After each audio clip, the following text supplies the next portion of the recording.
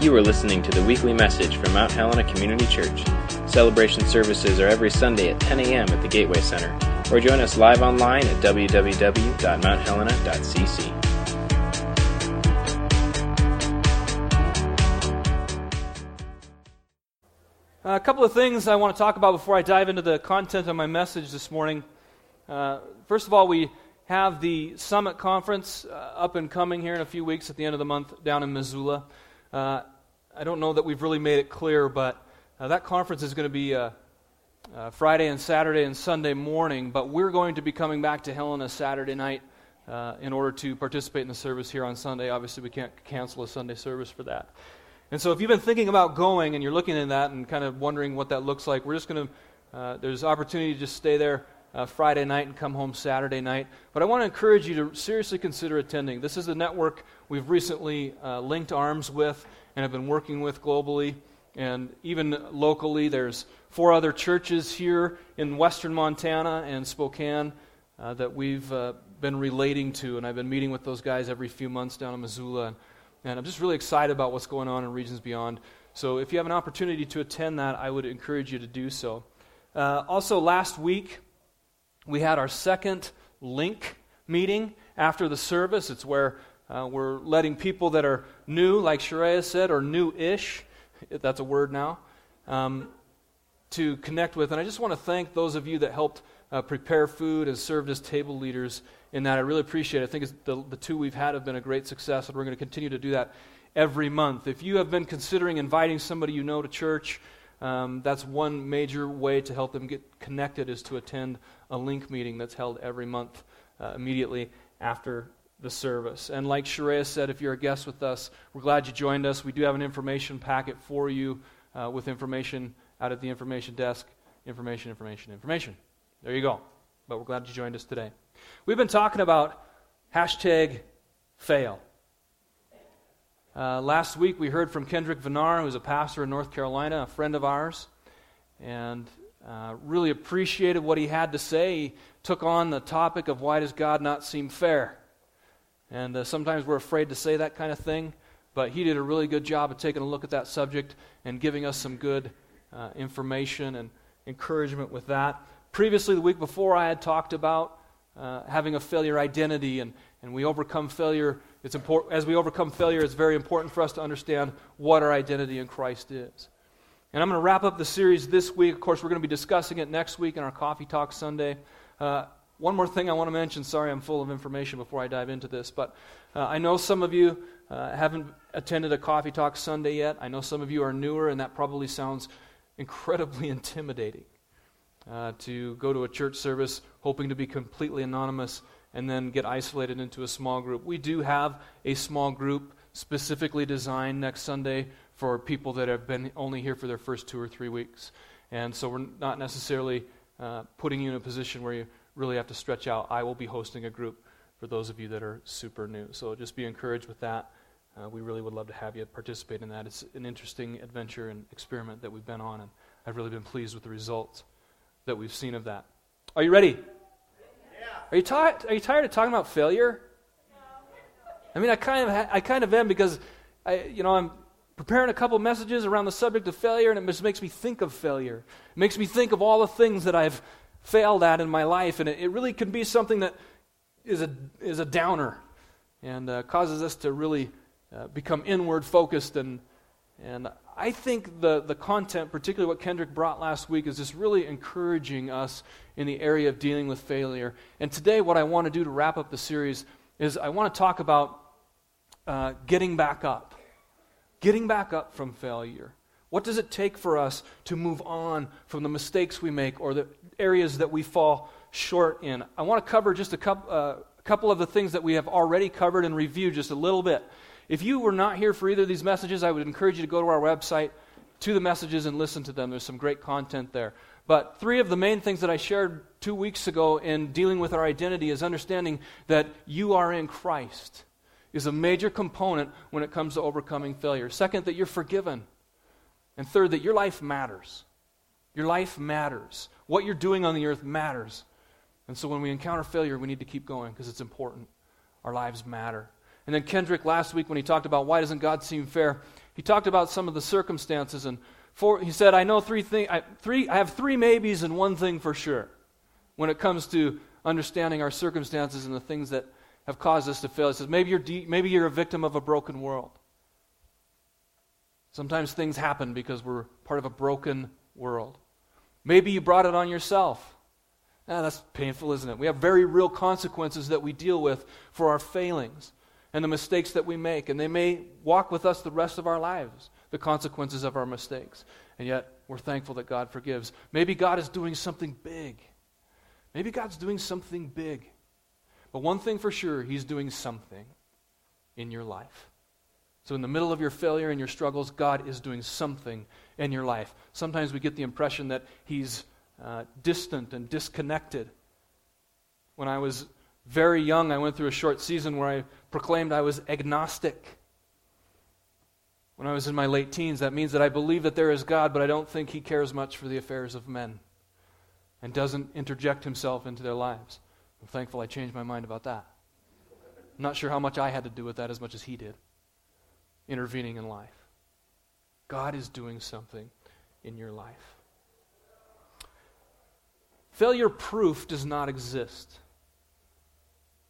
Being failure-proof does not exist. There isn't anything that's failure-proof. We all experience failure in our lives. We all experience things that we fall short of. As I've been reflecting on some of my failures, I'm going to be a little extra transparent with you today. Sometimes I give you too much information. You know the kids say TMI? Too much information? Okay, don't laugh. But I'm going to share too much information with you today. You're all excited now. I can see that. I've had business failures. I purchased a franchise, heating and air conditioning, and I set out on this adventure to build this big business that was going to support me in ministry, and I wouldn't necessarily have to rely on the church for income, and that was going to be my source of income so I could serve, and I would build something that would function even without me there. Didn't happen. It failed. Lost the franchise. I went back to working by myself, fixing furnaces. Failed in that department. Sometimes I've failed as a husband. Sometimes I've failed as a parent. Sometimes things have come out of my mouth that I've regretted. Sometimes I've behaved badly with my family. I went to 1 year of college when I was a young and wild young fellow, and they do not have a degree in beer drinking in college.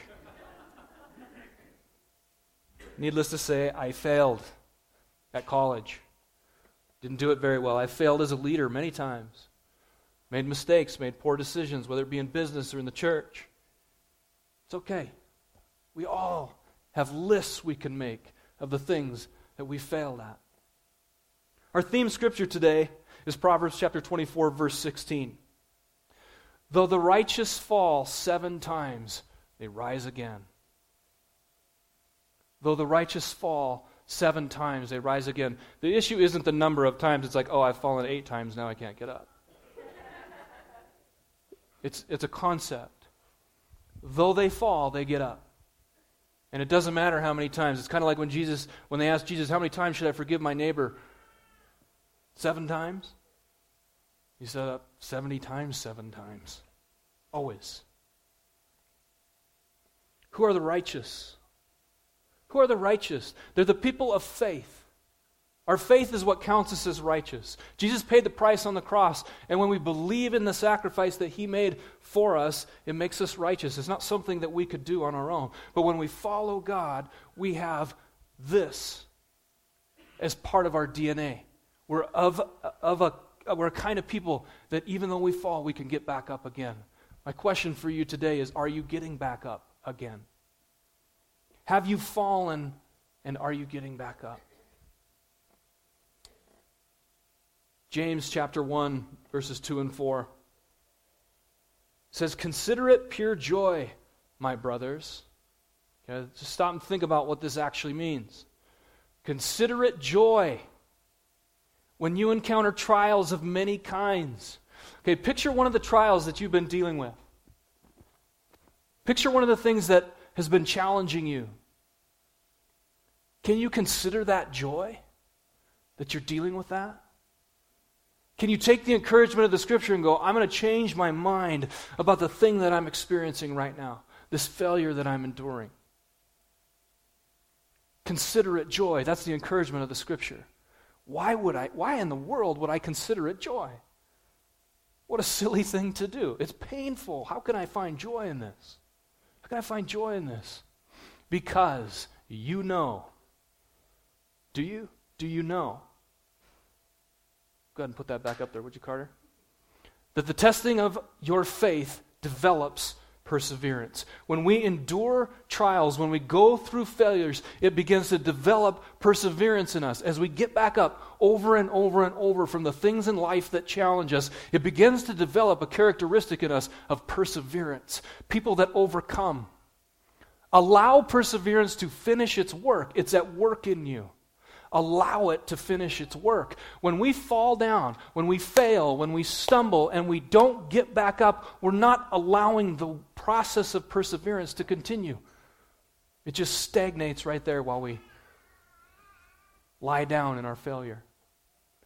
But the Scripture is encouraging us, allow perseverance to finish its work so that you may be mature and complete.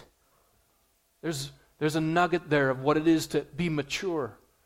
Sometimes when we evaluate our Christianity and our spiritual life, we ask ourselves, am I mature? Here's one aspect of it for you. Are you persevering? When life deals difficulty to you and you're dealing with something that has failed in life, are you allowing perseverance to finish its work, leading you towards maturity? So that you may be mature and complete, not lacking anything.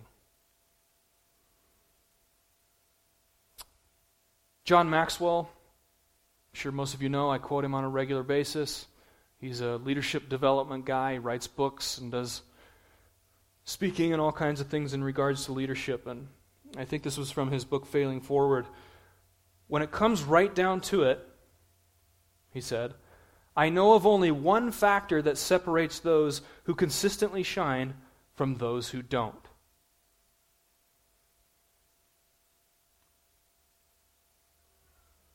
I know of only one factor that separates those who consistently shine from those who don't. The difference between average people and achieving people is their perception of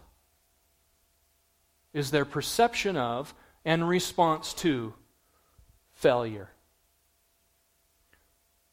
What separates the people that are succeeding and the people that are overcoming from the people that aren't? And from his point of view, here it is. It's their perception of their failure, what they think of it, how they analyze it, how it reflects upon who they are, their perception of their failure, and then their response to the failure are the two things that really separate the people that are succeeding from the people who aren't.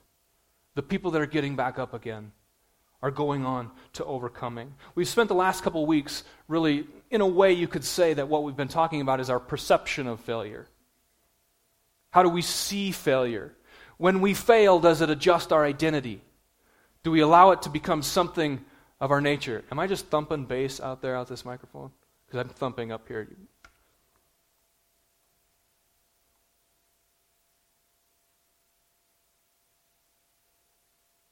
We've talked about the perception of who we are. Does our failure determine who we are?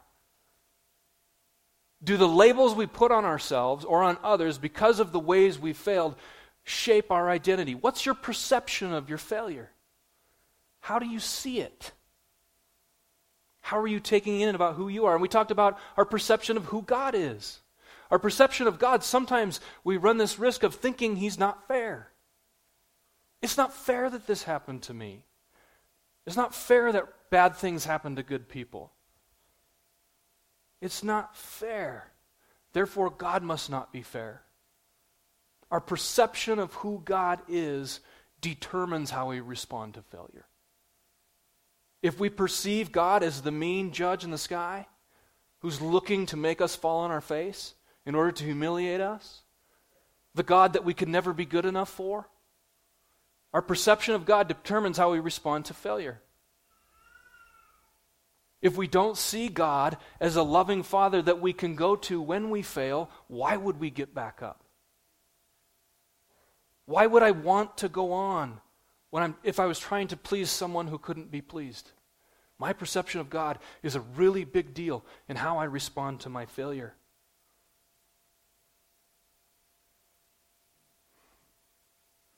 Biblical truth needs to be, the truths that we find in Scripture are our compass when it comes to dealing with our failure. Because I might look at a circumstance or something that's happened in my life, and I might see it as something and say, this is whatever I perceive. However I analyze it. This is what this issue is. But then I look at the Scripture. I can say, this is who God is in my failure. But then I look at my compass, and I look at what the Scripture says, and it stirs my faith about who I am and who God is, and it adjusts my course a little bit to keep things on track. Because if I'm not using that compass of the Scripture to guide me in the direction that I go, I'm subjecting myself to my own compass, my own perception, my own understanding of my failure. I've got to have the compass. I've got to pull it out and go, wait a minute, what is my direction in this failure? Who am I in this failure? Who is God in this failure? How am I going to overcome my issues and my circumstances? How do I deal with this situation? The Scripture is the true compass.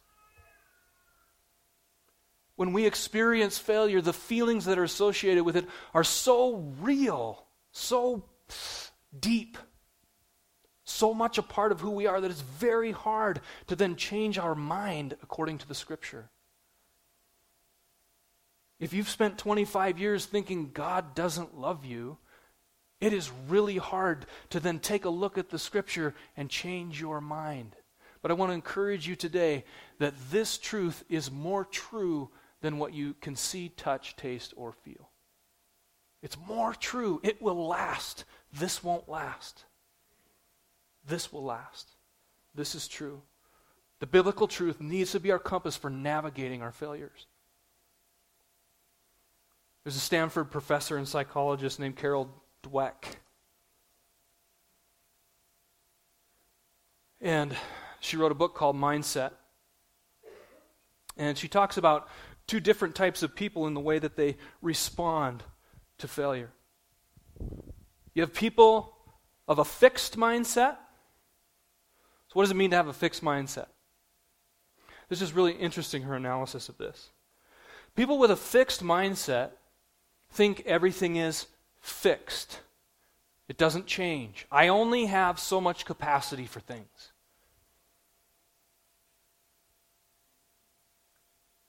I've made up my mind that I can't go beyond.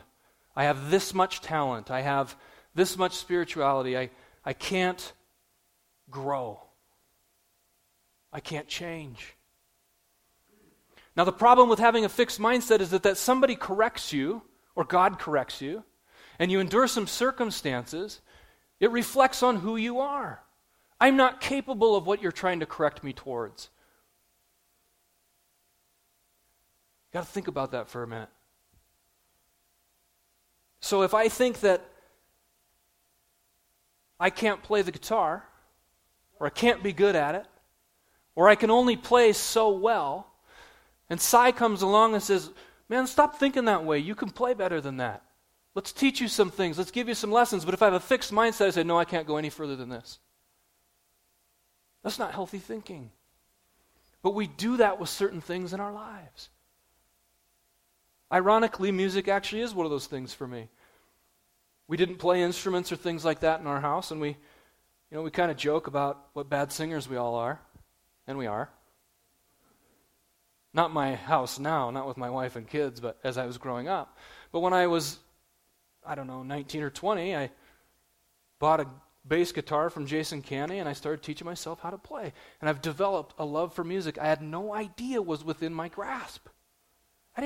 I confined myself on who I was. My identity was in a box.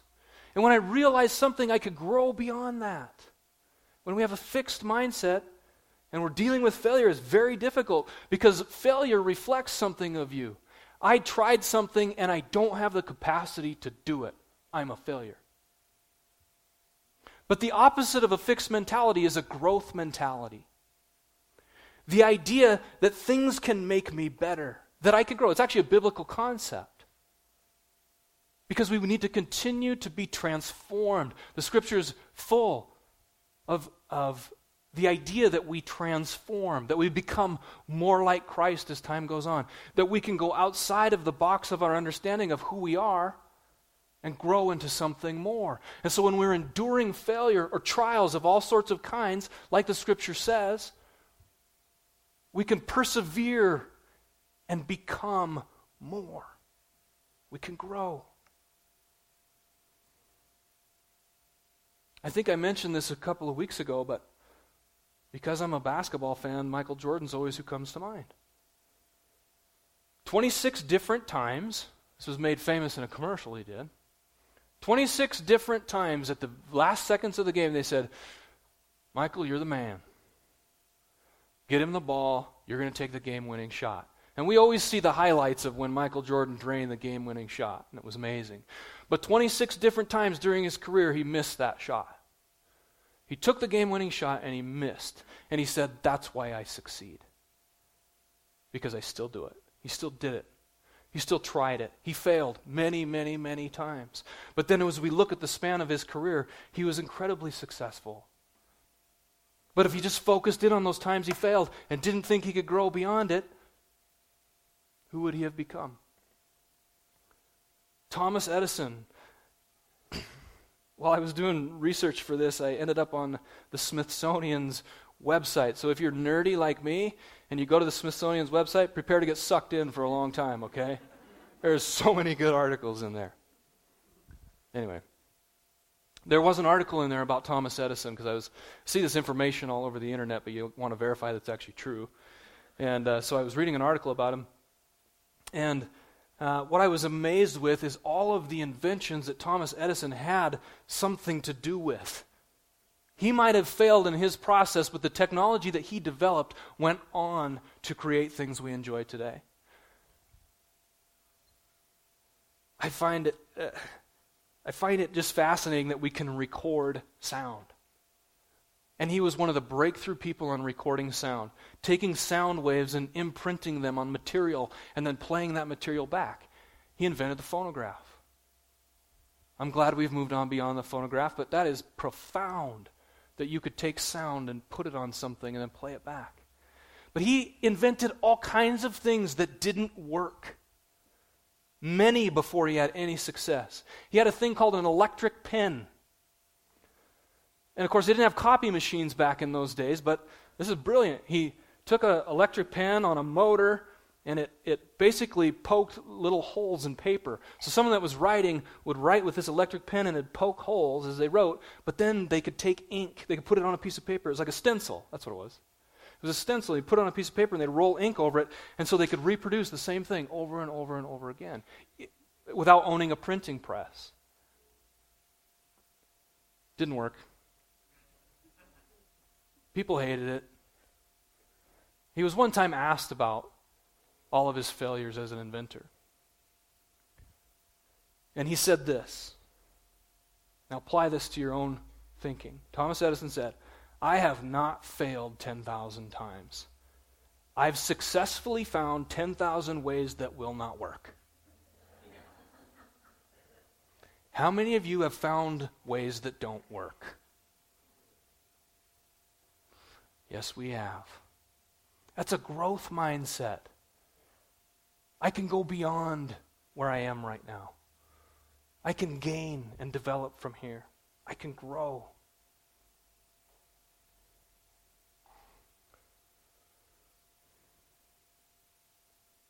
Responding to failure. The second part of what John Maxwell said, the difference is separating these people is how they perceive their failure and then how they respond to their failure.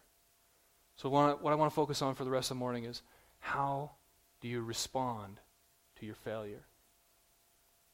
I think we're familiar with many of those responses that are obvious, but think about this. Even if you choose not to respond, you've responded. If life knocks you on your backside, and you're sitting there or you're laying there, and if you make the decision to forget about it, not keep going, you've made the decision to lay there. So when you're dealing with a failure, you are making a decision no matter what way you go. Make a good decision when it comes to your failure. See, we make a mistake and we fail. And all of our personalities are different and we respond in different ways, but one of the key things about failure that I think happens is fear grows. Fear has the opportunity to grow when we fail. Have you ever failed in such a way that it was in front of other people and you were embarrassed? Never? I had a wardrobe malfunction in kindergarten. We had a merry-go-round, and I must have had some slacks on or something, and went off the backside of the merry-go-round, and I'm standing there in my blue and red underwear, and my pants are going around on the merry-go-round. Hashtag failure. You know how embarrassing that is to a kindergartner? I cried. My cousins teased me for years. My kids still love hearing that story. And I can laugh now, but I didn't laugh then. Because I was humiliated. Little 5-year-old kid in front of a bunch of other people. I was humiliated. What grew in me that day? Fear. Fear of looking stupid. Fear of being teased. Fear of being rejected. Okay, let's take this up a few notches to our reality as an adult. If you fail in your business, what does that feel like? What do you have the potential to do? Be afraid. Be insecure. I thought I was smart enough, but I must not be. What do people think of me? Because I set out to do something and I failed. Is it reflecting my personality and who I am and how God sees me and how I'm going to respond in the future? We can let that happen. When we get fearful, we isolate. Think about, again, going back to being a child, when someone is teased frequently in school or they're a target of being bullied for whatever reason, they begin to isolate. They begin to step back, and we do it as adults. All of us, we're weak. Whether it be big-time things like ultimate financial failure or just small day-to-day things we struggle with. And we back up into our castle, we pull up the drawbridge, we build a little moat, put alligators in it. We don't want people getting close. We isolate when we're suffering from our failures because we fear. Of course, sometimes, and this is very true in the Christian world, sometimes we are under the impression that we can't be weak, that we can't make mistakes. And so we just start to put on a false identity in front of other people. So they perceive us as successful even if we're not. So they think we have it all together even when we don't. Ain't one of you in here that has it all together, me included. Then why should we put something false on? Why shouldn't we embrace what the Scripture says when it says you're a body and you need to be together? We're designed for being collaborative in life. We're designed to be in community. And when we withdraw from that community and we isolate and we put on something that's not us, we start to develop a false identity. How can we grow? How can we become greater and better people, better ambassadors for Christ, more accurate representatives of His grace and goodness on the earth when we're isolating ourselves and pretending that we're somebody we're not? Failure will do that to a person. It hurts. Thank God that He's given us community that can nurture us back to health or encourage us when we need it. Or be the guardrails in our life when we need accountability. God is a master designer. He's designed this thing masterfully. And with false identity, bitterness sets in. How many bitter people do you know when it comes to the church? When it comes to God and the kingdom that have grown bitter because of their experiences? It's tragic. But what can we do? We can help them change their perception of their failure, their perception of who they are, their perception of who God is. And they could move on to transformed lives. You guys, we have really good news. Do you understand the gospel and what good news it is? That people can find restoration from their failure. That they can find transformed identity in Christ. And they can find family, a community of people that help them grow, help them overcome. When we fail, we need to get back up and not lay there, become isolated and bitter. 3 things I want to cover this morning when you're considering how to overcome your failure. Now, we can talk about all the worldly concepts of practical things, and they're very valid. I think some of our stuff we'll do as our content next Sunday. In our Coffee Talk Sunday, we'll have to do with practical things, but we're a church, so we're going to talk about some of the spiritual applications, some spiritual concepts to understand in overcoming our failure. First one is this: God forgives. Boy, Jared, that's brilliant.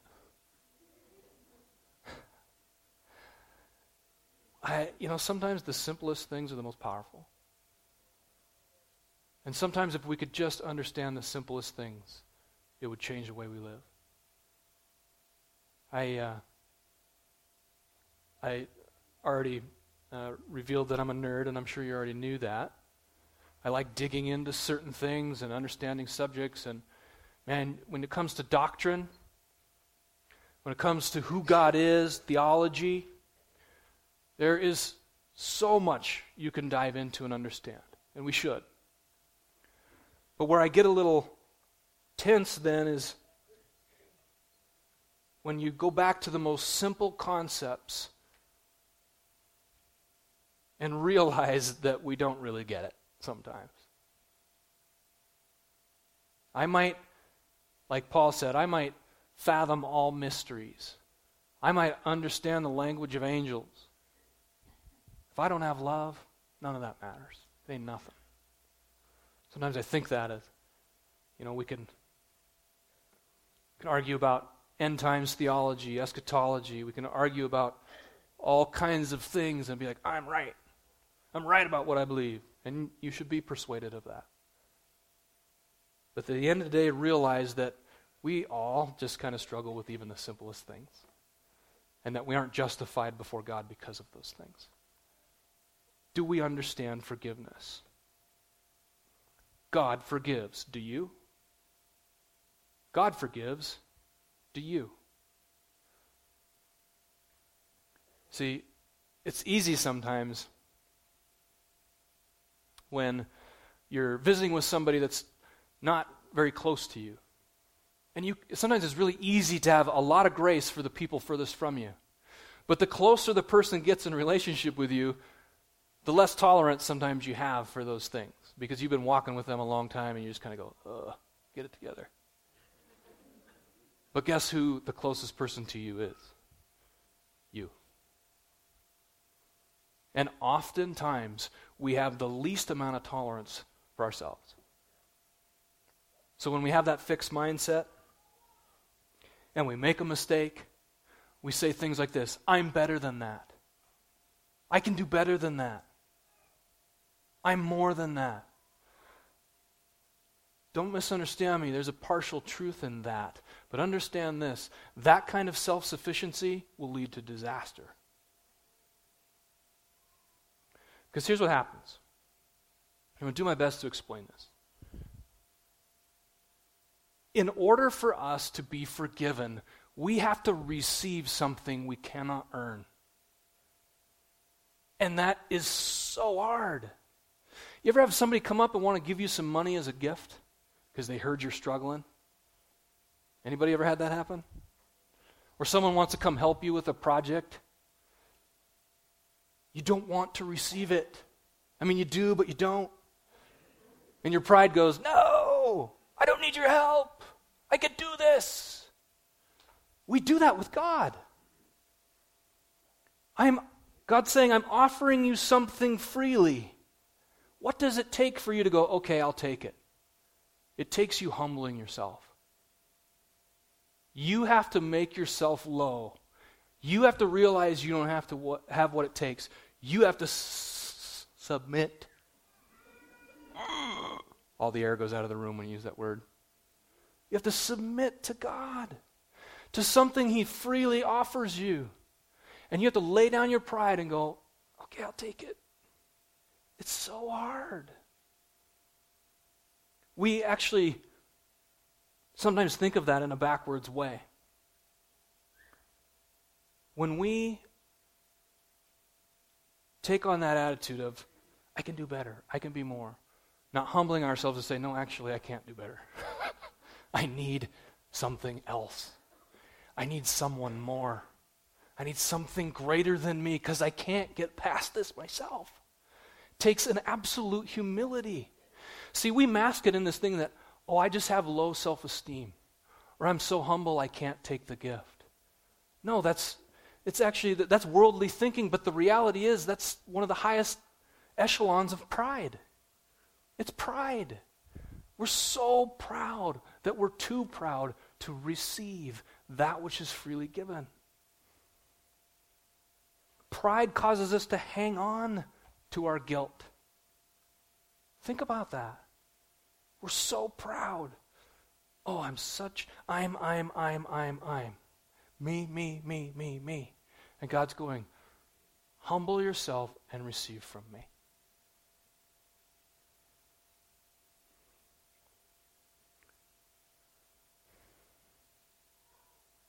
There's a scripture in 2 Corinthians chapter 7, verse 10. Godly sorrow brings repentance that leads to salvation and leaves no regret. But worldly sorrow brings death. We talk about regret once in a while.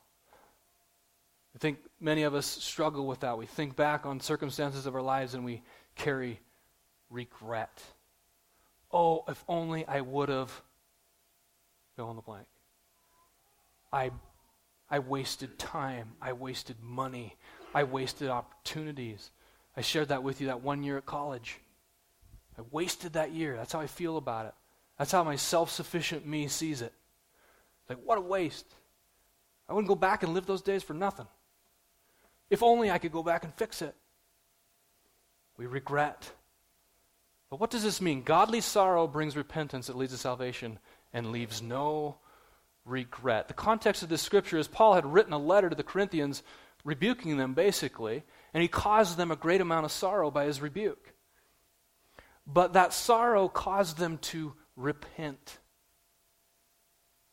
And so a worldly sorrow is, again, that idea that, oh, I could have done better, I'm ashamed, I'm sad.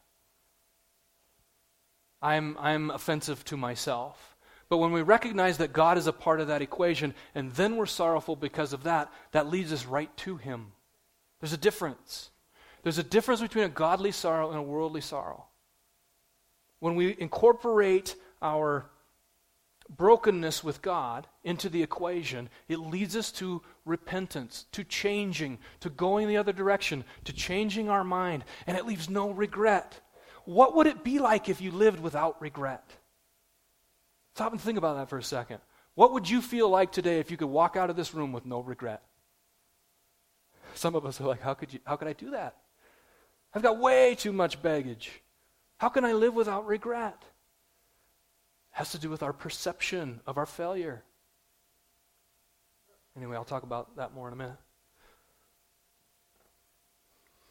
When we have that kind of self-sufficient, prideful thing about failure, like, I can fix this. I'm going to pull myself up by my bootstraps, and I'm going to overcome this issue. What ends up happening is life as we go around the same mountain over and over and over and over again until we humble ourselves and receive from God. When we beat ourselves up and we wallow in our self-loathing, that makes a lot of you and very little of Jesus. When we wallow in our self-loathing, okay, hear what I'm saying? That makes a big deal of you and a really small deal of what Jesus did for you. Jesus paid the price for you not to stay there. But when we bask in it, and we wallow in it, and we sit there and soak it up, and refuse to receive forgiveness, and don't reach out in humility and take hold of what's given to us, we're making a really big deal about who we are. It's almost like saying, God, that's not enough for me. I have to do this. You understand what I'm saying? Think about it. James chapter 4, verse 6. God opposes the proud, but he gives grace to the humble. When we are in our failure, we need to understand that God forgives. Sometimes our failures, maybe they're not necessarily completely connected to forgiveness, but almost always it does have something to do with you. Even if you didn't hurt somebody else, something failed, and you got to work something out internally. God opposes the proud but gives grace to the humble. We have to be humble. The skill of getting back up after a failure is rooted in finding forgiveness, in finding a grace to overcome those circumstances. Number 2, God redeems. If you're experiencing failure, here's something this is profound to me. I mean, this is so significant in my mind. God redeems. What does it mean to redeem? To regain possession of something in exchange for payment? To compensate for the faults or bad aspects of something? God makes it good again. God can redeem things that have been lost. God can take your failure and redeem it. God can take your circumstances and redeem it. He's the Redeemer. We use that in context of salvation, that he takes our broken life and he gives us salvation. But we need to apply the same thinking to our circumstances. How about the book of Joel? Chapter 2, verse 25. I will repay you for the years the locusts have eaten. How many of you have clung to that scripture sometimes? How many of you have never heard that scripture? Seriously, just be honest with me. I will repay you for the years the locusts have eaten. Don't you have years that the locusts have eaten? Years of things that have been lost? Time that has gone by? Circumstances and opportunities? God is a God who redeems. You see, the story's not over. We can look at Thomas Edison's life and go, man, that guy was a success. But if you'd have stepped right into his world when he was in the middle of it, did it look that way? No. God redeems. Let's talk about Moses. Moses grew up in Pharaoh's house. He was royalty. He was the adopted grandson, basically. And he grew up in Pharaoh's house, king of Egypt. Talking good lifestyle, good education, nice stuff. And then he killed a man. An Egyptian was beating one of the slaves. Moses killed him. And he had to flee. He was 40 years old. Now I want you to think about this. 40 years Moses lived that way. And then 40 years he lived in the wilderness as a shepherd. Now, if I were Moses, this is what it would look like. Leaning on my shepherd staff. Man, I had it good back in the day. The food and the education, and I blew it. What do I do now? Bah. Get out of my way. this was this man's reality for 40 years.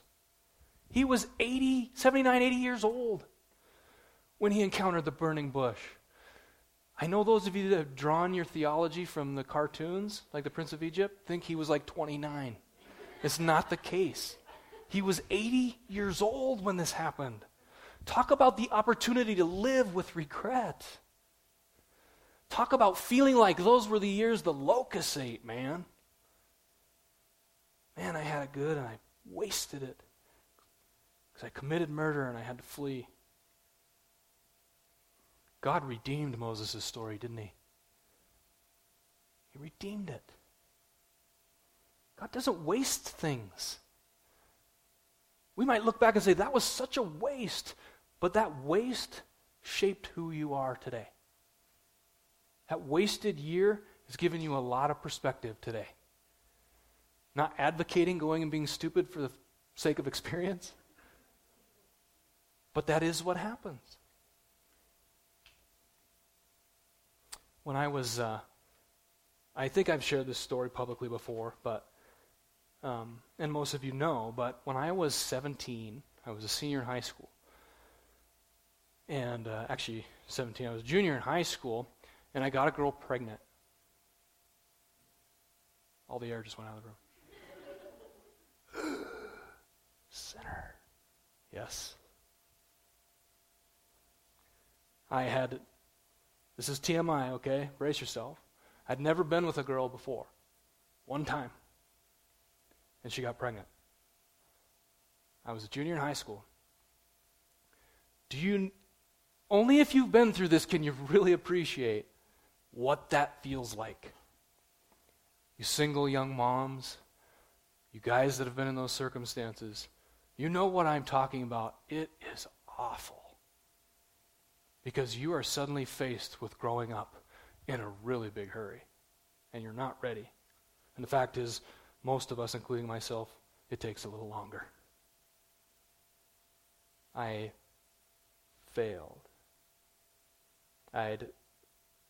In my mind at the time, I had really messed up my destiny.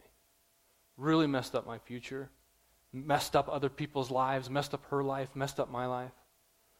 Disappointed my parents.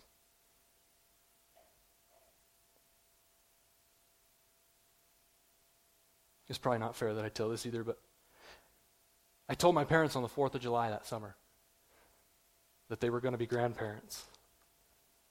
And what prompted the conversation was, my mom said, we had company over or something, she said, yeah, I made my mom a grandma when she was 38. You kids better not do that to me.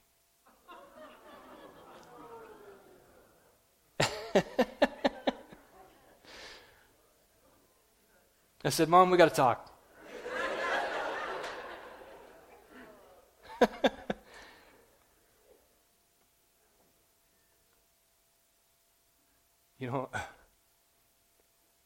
Tell Kylie today that was a failure.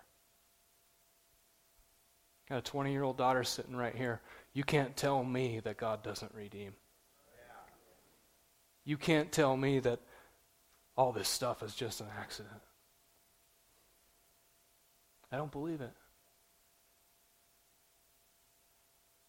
He works all things according to the good of those. He works all things for the good for those that love him and are called according to his purposes.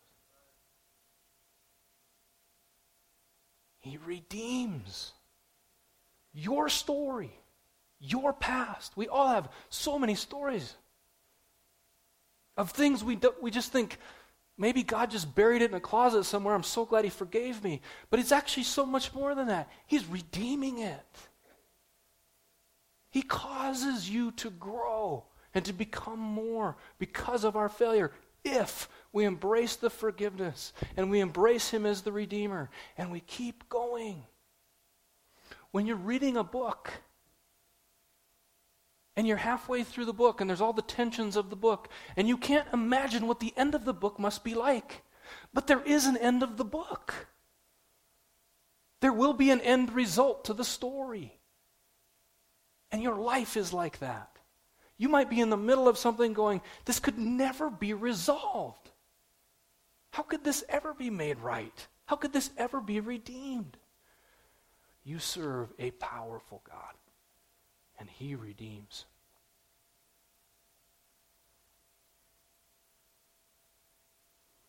I think the Old Testament's that way. Those of you that are familiar with the Scripture and you understand the Old Testament, the creation, the promises to Abraham, the introduction of the law, the kings, the temple, the exiles, and all those things. If you'd have been living in the middle of that, you wouldn't have understood it all. But we now can look back at the whole package, creation to Jesus Christ, and we can understand what God did. But you couldn't understand it if you were right in the middle of it. We're right in the middle of it, of our own story, of the story of the body of Christ today, the story of you as an individual today, the story of your family. You're right in the middle of it. God can redeem the failures. He redeems. God finishes. God finishes. God does not sit up there in heaven. I know I've said this 100 times from this pulpit, wringing his hands, going, oh shoot, they screwed up, I can't finish it. Because they screwed it up. No, that is not the God we serve. He's so much bigger than we can comprehend. He finishes what he starts. Philippians chapter 1, verse 6.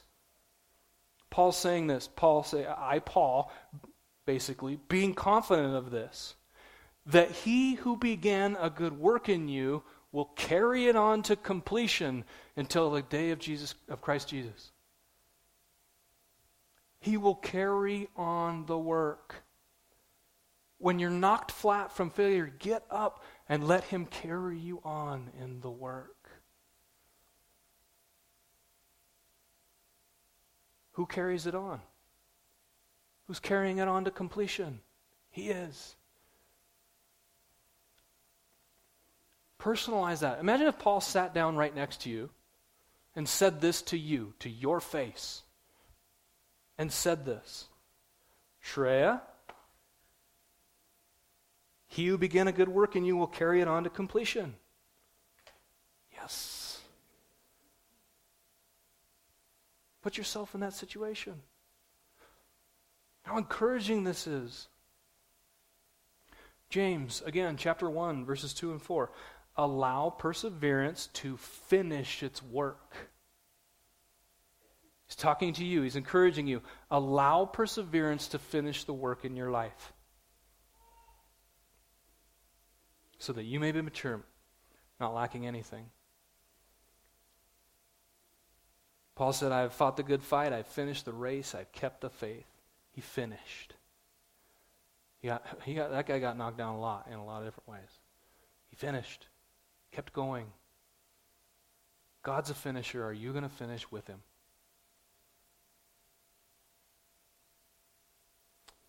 I want to leave you with this final overarching thought from this series. Really, this is probably, in my mind, summarizes what I hope you get out of this last 3 weeks, is that you cannot let your interpretation of your life put the label #fail over you. Let's say it again. You cannot let your own interpretation of your life, in other words, don't let yourself interpret your own life in such a way that it's labeled failure. Because that's not what the Scripture teaches, and that's not what God wants for you. He's an overcomer, and he causes us to be overcomers.